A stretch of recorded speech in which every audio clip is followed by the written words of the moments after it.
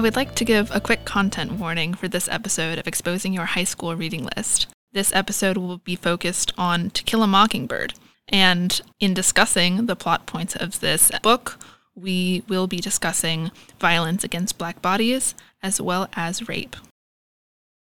Hello, and welcome to Exposing Your High School Reading List. This is a podcast dedicated to unpacking and improving the high school English curriculum. We're going to start our introductions today with our current favorite musical. Greta? Oh, that's a difficult one for me. Yeah, so my name's Greta once again, and at the moment I have My Petersburg from Anastasia blasting through my head, so I'm going to say that's my favorite right now. I'm Becca. My favorite musical right now is Beetlejuice. I'm Elise, and my favorite musical, always and forever, is Pride and Prejudice, a new musical. Not like the original one, not the one that you know. It is off Broadway, found it on Amazon Prime, and it is absolutely incredible. Something that you will learn about me very fast is that I am a Pride and Prejudice scholar. I think we can call it that at this point. And it's just amazing. So if you like Pride and Prejudice... Let's be clear, it's no longer on Amazon Prime. It's not. You have to buy it, but I promise you it's worth it. It's so worth it. All right, today we would like to discuss To Kill a Mockingbird and how this book is largely seen as the defining or classic book on racism. We would like to unpack why that is, especially seeing as this book is very white-centric, written by a white person, and the racism is more of a B plot than an A plot. If you haven't taken our survey yet, this is how we're getting our information, but To Kill a Mockingbird was pretty much the top response for commonly read high school English texts, but there was a surprising lack of commentary about it in the comment section.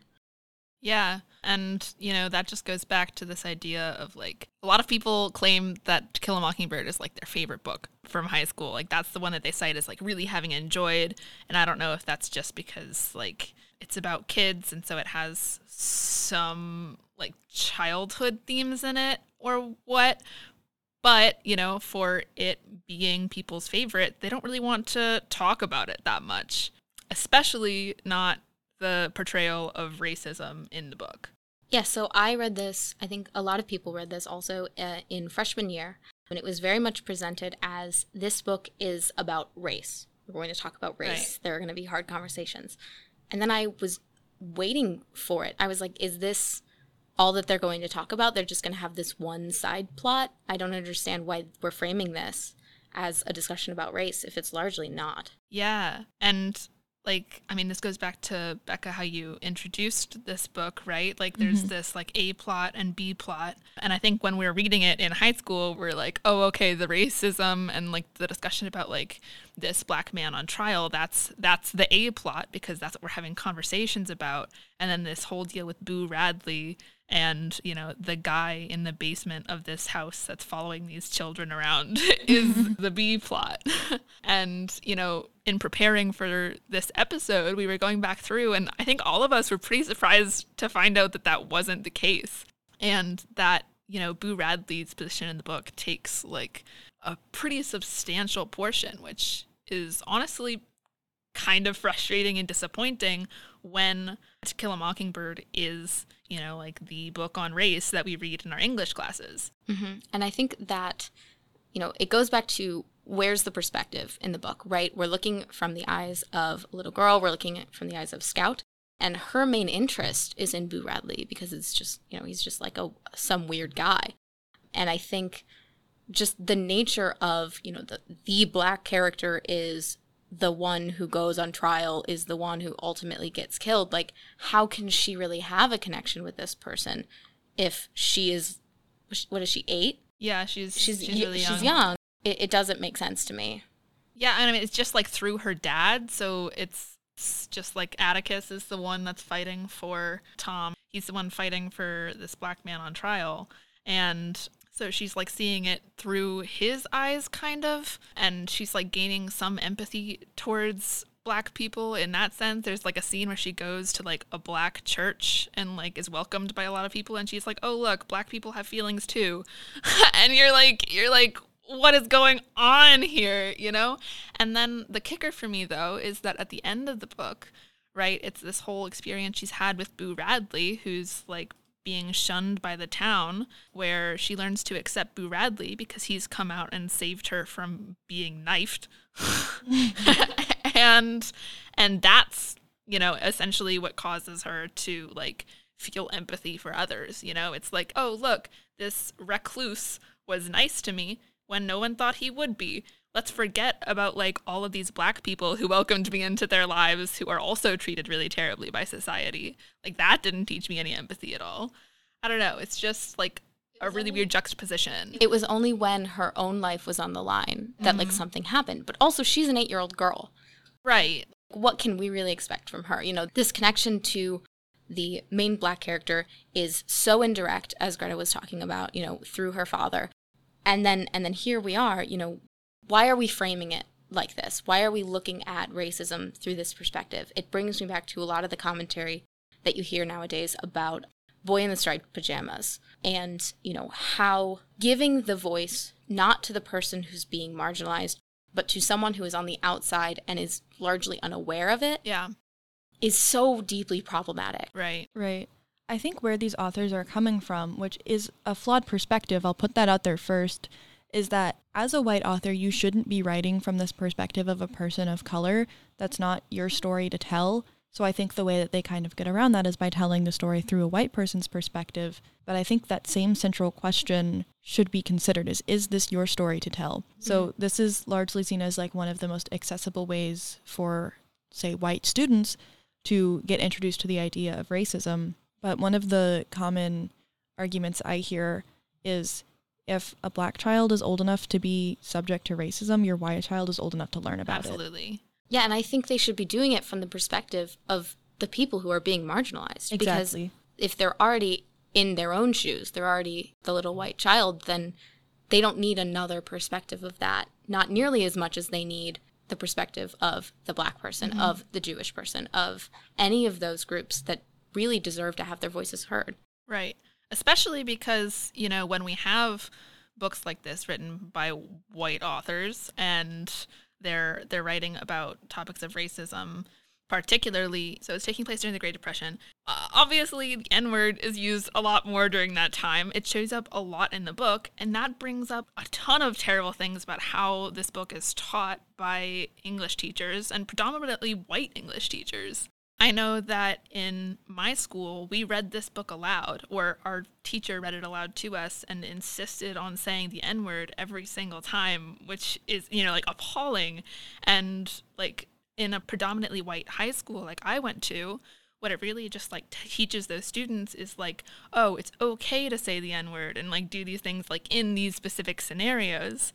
You know, even if you're having conversations where it's like, okay, yeah, don't use it as a slur. Don't say it to a Black person. Like, maybe don't use it at all. Right. Exactly. That's what we should be teaching people is don't use it. Right, exactly. And, you know, I just think that if we were teaching a book that centered the Black perspective instead, as opposed to centering Scout in this book, this little white girl, that would be less of an issue because Black authors are a lot more aware of when they use the N-word. And not only that, but like they take into account how it would be perceived by white audiences, particularly if it's going to be used in an educational setting. Right. If they're assuming that the audience is white, you know, Right. We see this with Letter to My Son by Ta-Nehisi Coates. Like, that is a great example. So one of the things that we learned from one of our anonymous survey responses is that some kids were introduced to this book as early as middle school. And that is a very formative time, especially when we should be learning compassion, which this book attempts to teach. But again, if the teachers are constantly using racial slurs in the teaching of this book, it is not getting across the correct message. So talking about how this book is taught, of course, we have to address that these teachers should not be using these racial slurs and these harmful words. But this book can still hold some value, especially if you want to discuss how Harper Lee gets into the mind of Scout, such a young girl, and the way that her perspective kind of changes the book. But in that case, we're not teaching this book in order to introduce these white kids to racism, because I think as we've discussed, this really isn't the most effective or thoughtful way to do this. Yeah, I mean, to that extent, it also shouldn't be anyone's only experience talking about racism in high school. I mean, this was like the only book that we used in our curriculum in my high school. And that, to me, was the biggest issue. Right. So we think maybe it should at the very least be paired with another story that perhaps examines racism from the perspective of a Black person or another person of color. One of the books that came to my mind was The Hate U Give by Angie Thomas. Kind of similarly to To Kill a Mockingbird, it's written for young adults. I think it's done in a fantastic way. It tackles racism and police brutality from the perspective of a Black person. It's written by a Black author. She doesn't shy away from heavy topics and doesn't talk down to the readers either. It's very accessible in this way. It doesn't use any big or confusing language, at least not that I gathered. Yeah, and not to mention that, the nice thing that To Kill a Mockingbird does is it talks about like the unjust court system, how there's no evidence in Tom Robinson's case for him having done anything wrong, for raping a white woman. He still gets shot 17 times by the guards. And, this just goes to show that the jury system is incredibly corrupt, and it still is. And The Hate U Give does a really similar thing in showing the corrupt court system as well. The main character taking us through the process of acting as witness in a court trial. And so they're both doing similar things. It's just one is giving it from the Black perspective and contextualizing that better for us. It's important also to, if we're talking about the injustice in our own justice system, to not only say, oh, this was what was happening back in the Great Depression, but it's still happening now so much. And I think that a lot of people, if you're only focusing on texts that are looking at slavery, even if it is from a Black perspective, like if you don't also say, hey, like racism isn't over.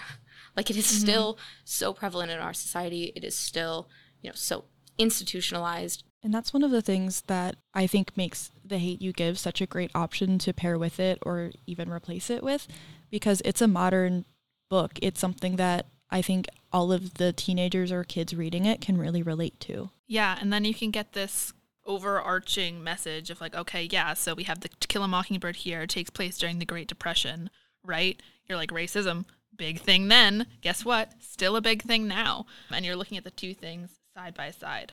Looking forward, we want to hear from you. Let us know what other books you would either pair with To Kill a Mockingbird or replace it with in order to increase the impact of this lesson. You can do this by finding us on social media at EYRL Podcast. That's EYRL Podcast on Twitter and Instagram.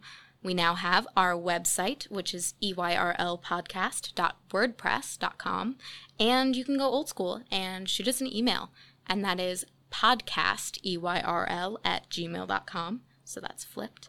And you can also still participate in our survey. As we said, this is where we get your quotes. This is where we hear from you. It is also linked on all social media. You can find it anywhere.